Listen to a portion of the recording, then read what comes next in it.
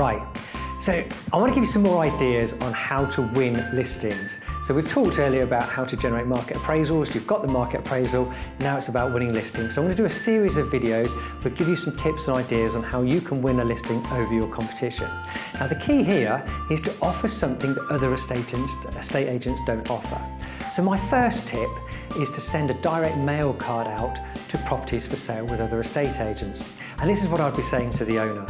So, Mr. Owner, your property's on the market now, or you're going to put your house on the market at 250,000. So one of the key things I'm going to do for you is make sure the hottest prospects or hottest buyers are going to get details of your property. Now at the moment in Rugby there are 375 properties for sale. Now most of those people want to buy another property, and most of those people actually want to move locally.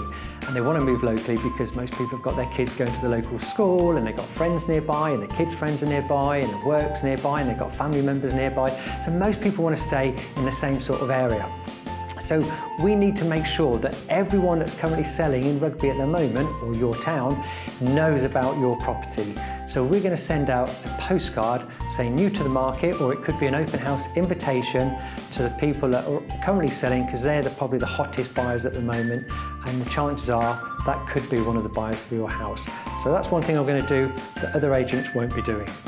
I hope you found that useful, and hopefully if you use that, explain that to anyone who's thinking on a market appraisal, they're more likely to use you and pay a better fee because you're doing something that other agents aren't doing. I hope you found that useful.